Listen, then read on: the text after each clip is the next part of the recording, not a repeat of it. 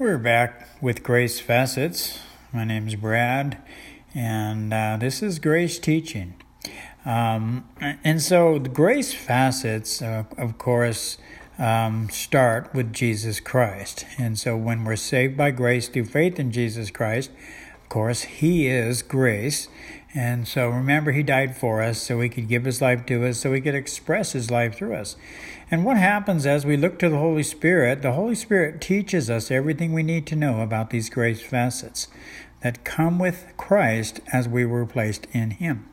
Now that life we were made alive with gave us the right to be called children of God, but also the Holy Spirit is in us to teach us all about these grace facets that come with Him in us. And so remember, Christ is in us and He loves us unconditionally, and He wants us to experience and see these facets that we already have. This integrity that this grace facet of integrity that we have is the light within us, and it actually produces what is good, right, and true. You see, Ephesians 5, 8, and 9, the Apostle Paul said to the body of Christ, he said this, "You were once darkness, but now you are light in the Lord, so live as children of light, for this light within you consists of what's right, pure, and true."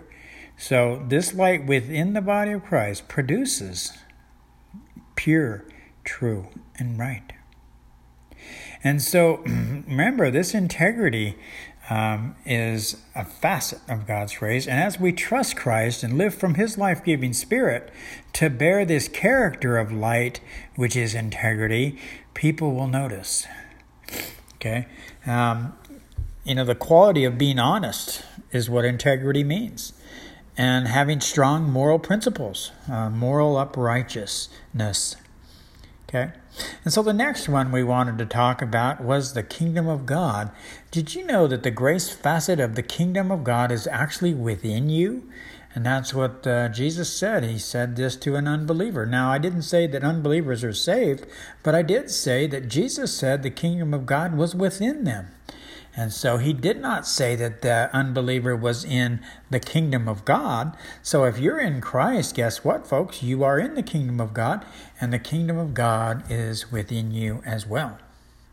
And so remember, we have a new nature. That's that nature. We have a new nature. That's another facet of God's grace because of His glory and excellence. He has given us a great and precious promise.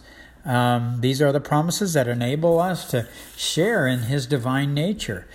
And so 2 Peter chapter 1, verse 4 tells us that we have the very nature of Jesus Christ. And remember, we on this next facet of God's grace, we have oneness in Christ. We read in the Scriptures, the Apostle Paul, Ephesians is my favorite letter. We see a lot of in Christ or in Him, and that just means one. Oneness with Christ. 1 Corinthians 6:17 says, "Whoever's joined to the Lord is one spirit with Him." And so that one spirit is in the present indicative, and it means it's a continuously one all the time. So once you're in Christ, you're always in Christ. Once He's in you, He's always in you. And so that grace facet is always there. It's been diffused into us. Okay? And the word reconciled, that's a neat word. That's another facet of God's grace. What that is God's no longer counting people's sins against them. God was in Christ reconciling the world to Himself, no longer counting people's sins against them. And He gave us this wonderful message of reconciliation.